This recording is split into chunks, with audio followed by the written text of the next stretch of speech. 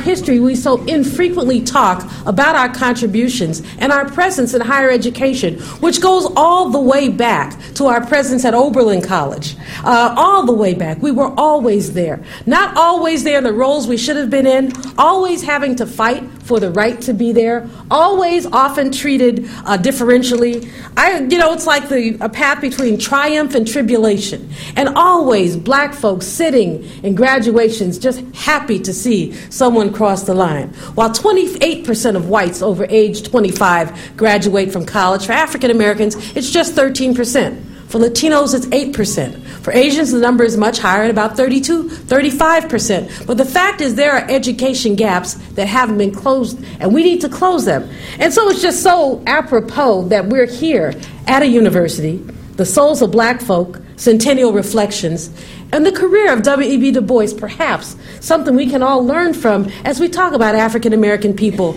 in higher education. Du Bois was just such a tremendous person. He lived until the day before the March on Washington in 1963. So he lived almost 100 years, like 99 in a minute. Now, I tell people all the time, I go to Ghana, I think I'm Ghanaian. I mean, you couldn't prove it otherwise. I can't trace the roots back. I mean, the only evidence I have of past history is that Malveaux thing. And people always ask me, well, were your people French? I'm like, the slave masters were. I don't know about any Frenchified stuff, but my dad was from Opelousas, Louisiana, and we've actually done some family history. There's some Malveaux vineyards in France. I wrote them a letter, and I said, I want my reparations.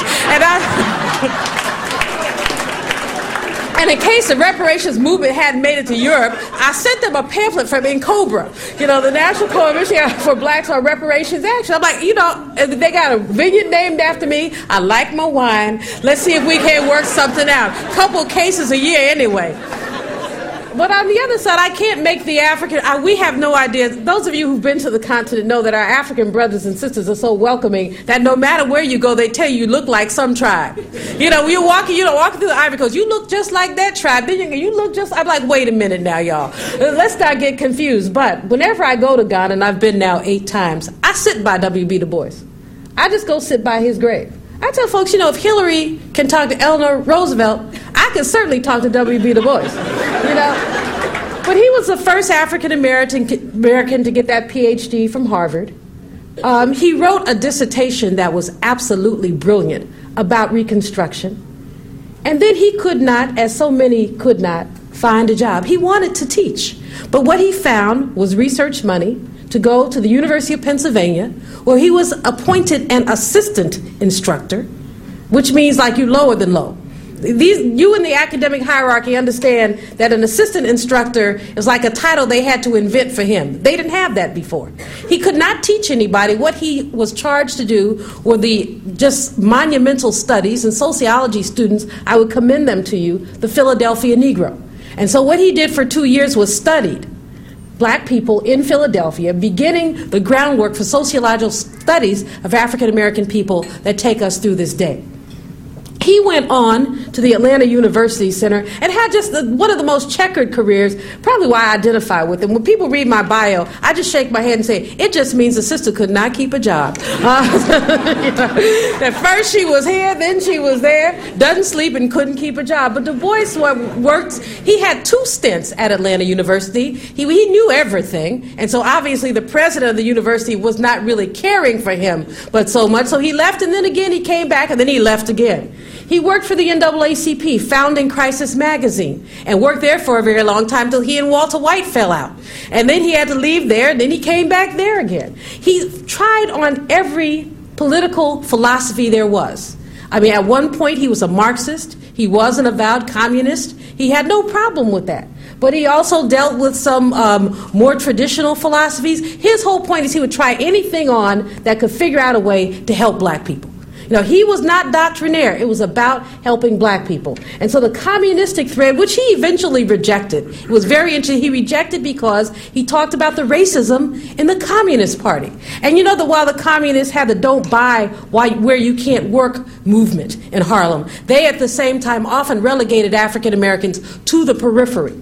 And so at the time that the McCarthy regime came in, Joe McCarthy, who went through and just did tremendous damage. This is an era of our history we've just not sufficiently studied. We've begun to bring back some of the filmmakers, of course they were white, who were peripheralized. We've never reclaimed Paul Robeson in the way that we needed to. Paul Robeson went from earning in 1946 $100,000 to earning by 1949 $3,000. And that was simply a function of the McCarthy administration and those folks tarring and feathering him. And Du Bois had the same situation where the black press would not write about him anymore. Where he wrote in one of his biographies, and it's one of the saddest quotes, he said, "I who was once revered, now even the little children do not call out my name."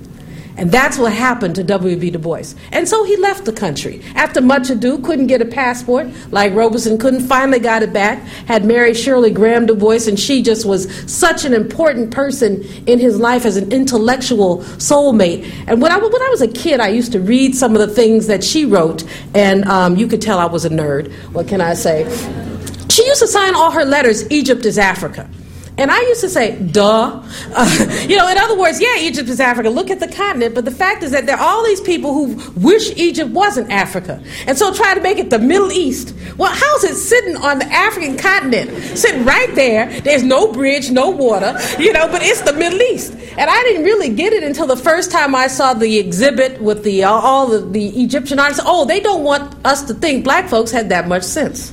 But in any case, the Du Bois history and study is one that really speaks not only to the souls of black folks, but basically to the tragedies and the tribulations of African Americans in higher education.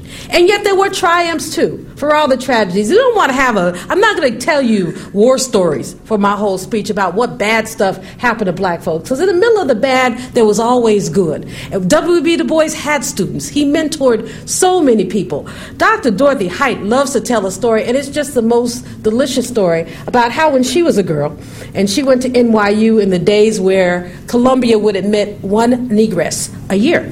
So the year that she applied to go to Columbia, they didn't admit one, so she went down to NYU. And we don't have to go far back to find this stuff, so I keep wanting W, Baby Bush, the man who had the affirmative action admit to Yale. It interests me that this man, this is an aside, but he didn't get in there because of his SAT scores. Let's be clear. And then he went back there the year after he was president and told the young people, you too can be president with a C average. I'm sitting there saying, yeah, if you have no melanin in your skin, But how dare he preach mediocrity while demanding excellence? And just an aside. But in any case, Dr. Height, when Dr. Height tells these stories, Dr. Height is 90 years old, she'll be 91 on March 26th. And so we celebrate her every year because we're just blessed to have her. And she's like a walking history book, literally. So she told a story about how she had been working at the Y. She was the youngest person working at the Y before she met Mrs. Bethune and then decided to go work for Mrs. Bethune. But they had a group of young people who had a study group in New York, and so they called WB up on the phone. Can you imagine? I'd like, Dr. Height, you did what? She picked up the telephone and called W.B. Du Bois. This was in the 40s. He was famous then. I'm like, excuse me. And she said, and he said, oh, sure, we'll meet with. So once a month, he sat in the basement and met with young people and talked about black history. He was really the man. When I talk about higher education and black folks, I give a talk often to some of my corporate clients called Making Room for Sadie. And it's a talk about Sadie Tanner Moselle Alexander. And I'm not going to tell you the whole Sadie story, but I'm going to tell you some of it because it really does speak to all of this with the added complication of what it was like for African American women. Now, Sadie Alexander was one of these phenomenally brilliant women who went to the University of Pennsylvania undergrad. Went there for graduate school. She came from one of these families in Philadelphia that was the talented 10th, to use one of Du Bois's terms, the black elite. Her her uncle, Henry Ossawa Tanner, is the artist that Bill Clinton bought a painting of to hang in the White House, and that was the first time something by an African American hung in the White House. Henry Tanner, too, found the restrictions of the United States so stifling that he left the country at age 28 to go to Europe to paint. He felt that there was no space for an African American painter here. But Sadie went to Penn, and she went to Penn for grad school. Her doctoral dissertation was on the migration of the Negro to Philadelphia in 1916 to 1919. This is a period in history we call the Great Migration, when African American people left the South in droves and came north. Two reasons. One, World War I emboldened black folks. This was a war in which we fought for the right to fight. But black men went back south wearing uniforms and found themselves being lynched. Went back south and refused then, having fought for the liberty of this country, to yield the sidewalk to some random white person and found themselves being lynched. And so people pulled. But the other reason people came north was economic. The agrarian economy of the South simply wasn't working. You weren't generating enough jobs. People couldn't make it as sharecroppers, and so they came north. It was aided and abetted by the Chicago Defender, the newspaper that was from Chicago but distributed all over the United States. And I love the Chicago Defender in black folks' imaginations. It showed pictures of people doing very well, so folks thought, he's doing well, so can I. We have a picture in our family of this brother we call Leroy. Okay. Leroy standing in front of a Cadillac in Chicago, sent the picture back to Mississippi. So look what I got. But half of my male relatives said, Leroy's not that bright. If Leroy could figure out how to get a Cadillac, surely I can do the same. Well, they got to Chicago and found out it wasn't Leroy's Cadillac. He was just standing in front of it. But in any case, black folks came in great droves. In fact, the Great Migration is partially responsible for the founding and development of the National Urban League. The Urban League attempted to socialize black folks from the rural South into the North. They had to apply these basic lessons like no chicken, no chickens, live ones that is, in your apartment building. They just let you do that in the North. But in any case, the Urban League was a social work organization whose roles were to make sure people found jobs and do other things, largely generated by what happened in the South and moving people south north.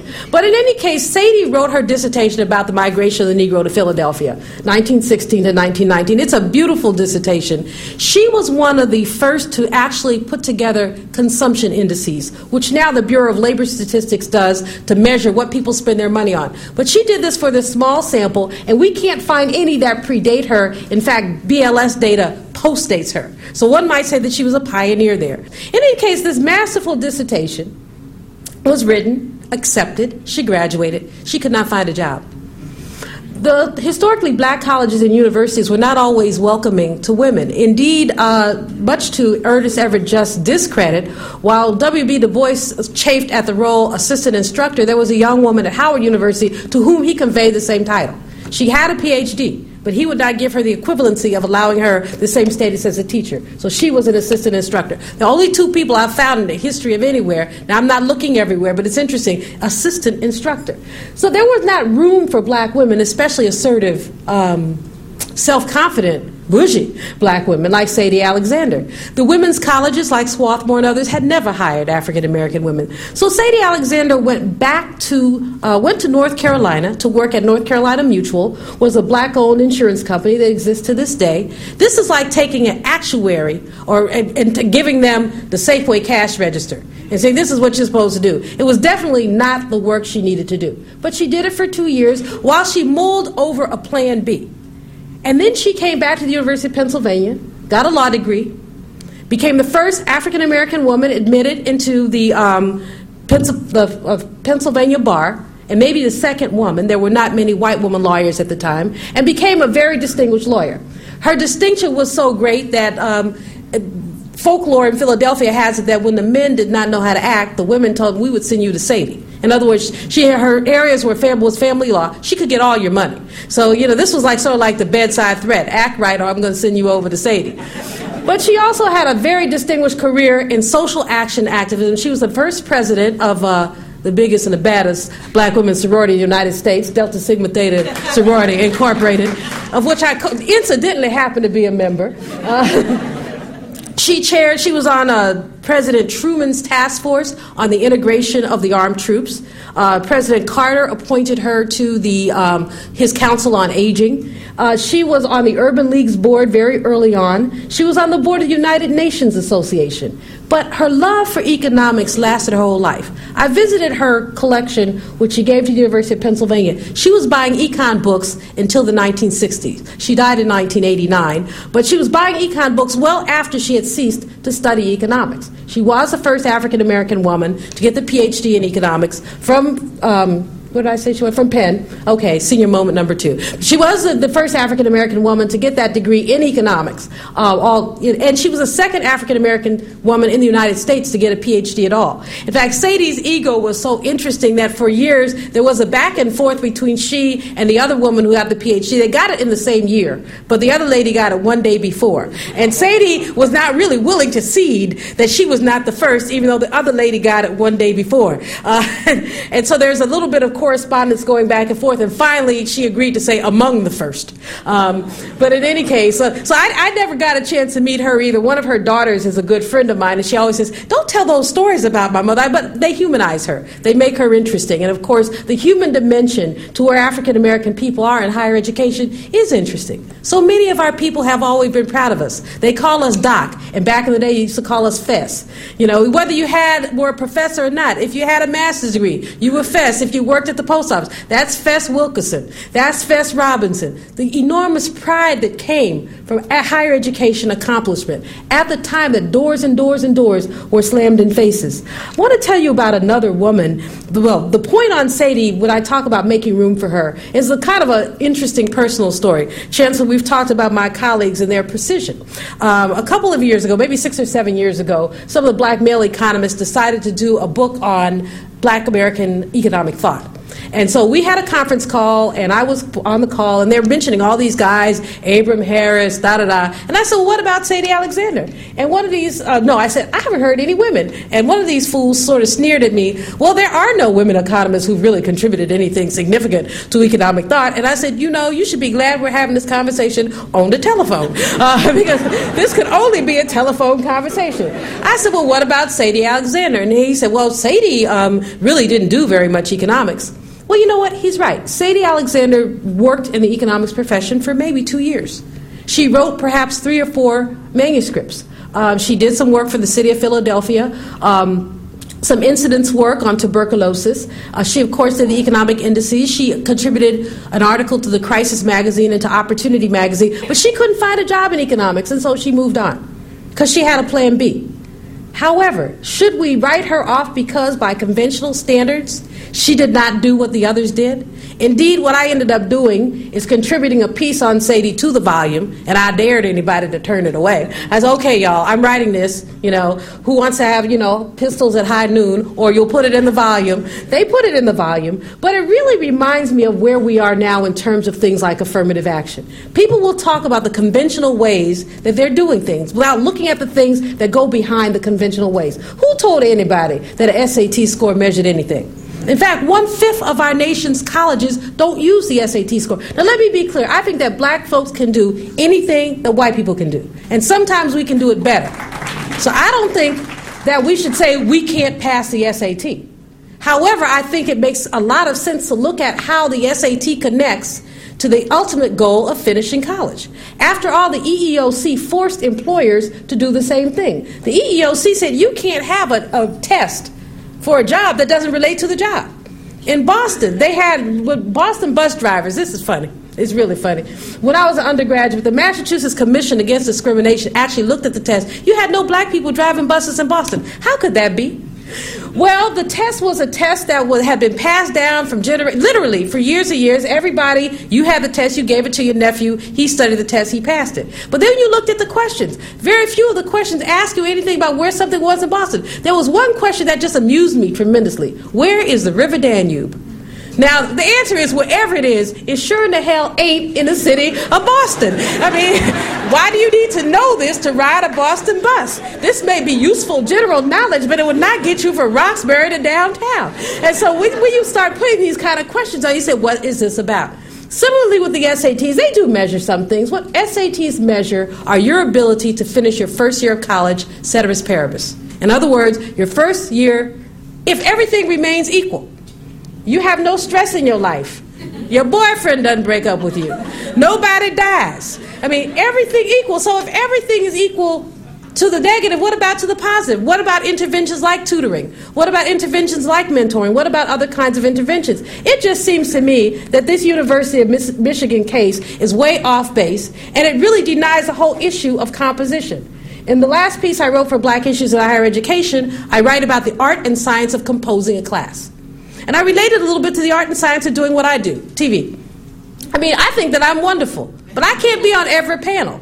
Well, for one thing, I talk too loud, and I talk too much. So what if you have two talking too loud, talking too much? There's some folks I can't be on a panel with. It turns into fisticuffs. So clearly, if they were there first, you can't have me. I mean, we can say we want diversity, but diversity does not mean you want 4 black women. You want some, so you've already got a black woman who's always been there. You don't knock her off. You say, okay, now we're going to look for an Asian woman. We're going to look for a man. You're composing a panel. And that's often what composing a class is like. We want some of this and some of that. Some of these and some of those. Yes, we want the legacies. I don't have anything against the legacies. They bring a sense of history to a class. But you know, we want the people of color. We want the rural folks. We want the musician. We want to take a chance on folks. Imagine how boring a class would be if you had all valedictorians. I mean, please. I was a dorm mother at MIT for 1 year. This was, imagine, these little nerds were so bad. Their idea of having fun, was like sharing a beer among 7 people. Let's all have a sip. And that was a good time. So you really want to talk about the value of diversity in terms of composing a class. Now, the second person I want to tell you a little bit about in talking about black folks in higher education is my mentor, Dr. Phyllis Wallace. And she's relevant because she's actually the person who was the research director of EEOC when they passed the rule that you had to have a job test be relevant to the job. She also actually did all this research and decided that psychological testing in employment was indeed discrimination. Dr. Wallace was the first African-American woman who got her PhD from Yale. She earned it in 1946. In the state of Maryland, if you wanted to go to the University of Maryland back in the 40s and 30s, you couldn't go. But when because of separate but equal, they would send you out of state if you wanted to major in something that was not offered at an HBCU but offered at Maryland. Got me? Does that sound confusing? If you want to, Dr. Wallace took, as a girl, as a 17-year-old girl, the catalog of Morgan State and the catalog of the University of Maryland and said, okay, I'm going to find something that Maryland offers, but Morgan doesn't, because I'm leaving the state of Maryland. And the state will pay you money, tuition, room, board, cash, to leave the state to provide you with your separate but equal rights to an education. Imagine that. So she went to NYU, pledged AKA, poor critter, but she still was my girl. Graduated from NYU and went on to Yale. Now, she used to love to talk about how discrimination worked for her. And it's a very fascinating talk she'd have. And this is what I mean by the tales of triumph as well as tribulation. At Yale, she was invisible. Nobody ever thought she would graduate. There were 3 women at Yale, and she said the white women were constantly sexually harassed, hazed, etc. Never happened to her. She was the black woman there. She was just invisible. However, at some point they realized you can't let this black woman teach white people. So while most people who have financial challenges had teaching assistantships, she didn't have one because she couldn't teach white people. Guess what that meant? She got out of school in 3 years. She had research assistantships. So she didn't have to worry about teaching or correcting papers or anything else. She just sat there under the radar. In fact, she went back to Yale in 1986 and got an honorary degree and the Cross Medal, which is their big medal. And I went with her, and we met all these people. I don't remember you from our class. No, they weren't paying attention. I mean, African-American people are often invisible, inferior, or exceptional. If we did it, you didn't see it. But Dr. Wallace finished Yale and had the same dilemma that so many others have had. No place would hire her. She'd worked at the National Bureau of Economic Research. They said, well, we don't hire black people full-time. So what she ended up doing was going down to Clark Atlanta University and being miserable. Because most people, as you said, most economists are weird. Unfortunately, this happens to be the case. She was not a person who had ever been a great socializer. She didn't like the culture of the HBCUs of fraternity and sorority parties. She was kind of a nerd who liked her reading, liked her art, so she was miserable there. She wanted to be single, and you know, black folks, if you've been single long enough, I mean, my mama still sends me random men, you know. I'm almost 50, I still get random mail care packages, you know, the mail, so-and-so's nephew is going to be in town, he's not that bad looking, keep him. You know? But black folks are like just matchmakers. They think, you know, I'd be in my grave and they still find somebody for me. Yeah, but she didn't want to marry, and she got tired of the matchmaking, and so she said, shoot, I got to get out of here. I got to do research. She wrote Adam Clayton Powell a letter that I still have, said, I am a Negro economist desirous of employment with the federal government. And Adam Clayton Powell hooked her up with the CIA, of all places. So she went to work for the CIA. I didn't know it until 1991. She died in 1993. She told me, she said, do you ever hear I work for the CIA? I said, yeah, but I told them they were lying. She said, no, it was true. I said, okay. But there was a big old gap on her resume that said government economist. So you know there was something up. You know, you didn't mention the agency, you just said government economist. In any case, she left the CIA, as she said, to join the civil rights movement, was the first research director at EEOC, did so much for that agency, but then went on to work for Ken Clark at the Metropolitan Applied Research Center, where they did the Black Doll studies, and then went on to be a professor, the first tenured African-American professor at MIT. And had a distinguished career at MIT where she mentored all kind of folks from both sides. She was Chancellor, both Glenn Loury and I were her proteges, which gives you some sense of how iconoclastic she could be in basically supporting people. She supported artists and business students and many, many others, and passed in 1993. I share her career with you as well as that of Sadie Alexander because of Black History Month. All too often, there's some regular names we hear. We hear about Du Bois, of course. We hear Frederick Douglass and Martin Luther King and Mary McLeod Bethune, but understand that the reason why Darlene's reading of the souls and the names here on campus was so very important is because we can all make our black history, because black history is everywhere, because the souls of black folks are our souls, and they're not only our souls, they're the souls of those who choose with us to embrace the struggle for economic justice, the souls of those who choose with us to create access for African American people, the souls of those who reject the notion that you can define through some number or combinations of grades and scores who gets to go to college. The souls of us who say, our nation has made mistakes, but now we want to fix them. African American people are America's greatest patriots. We fight for the right to fight. We fight for the right to be. We sit someplace in a place between hope and despair, hoping that America will do the right thing, remembering how often it has not. But we celebrate February as Americans. We celebrate our presence in higher education despite the tribulations. We celebrate the lives of an Ernest Everett Just. And those of you who can find the out-of-print biography by Ken Manning on Just, it is just absolutely wonderful. But we celebrate these lives and the lives of an Abram Harris and the lives of Phyllis Wallace and a Sadie Alexander because they give us a beacon of hope, inspiration, and challenge about our own lives, because they allow us to dig way down, real deep, and finally say that we won't go back, we won't turn around, that we are part of the American fabric. Power, said Frederick Douglass, concedes nothing without a demand. It never did, and it never will. Those who want freedom without agitation are like those who want the ocean without its mighty roar. Those who want the crops without planting. We have a challenge when we celebrate black folks in higher education. And it is to remember those words of Du Bois, two warring souls in one black body, African and American. We war especially in higher education where black faculty and staff are called upon to do so many things. You're a professor of chemistry, but the mentor to everybody. The administrator, but the mentor to everybody. The person that somebody's going to come to when they need something. And you got to make the time because guess what? Somebody made that time for you. It is so tremendously important. We have such an important legacy. But as our warring souls fight, and as we fight the struggle for justice, we understand that there will be no progress without struggle. Thank you very much.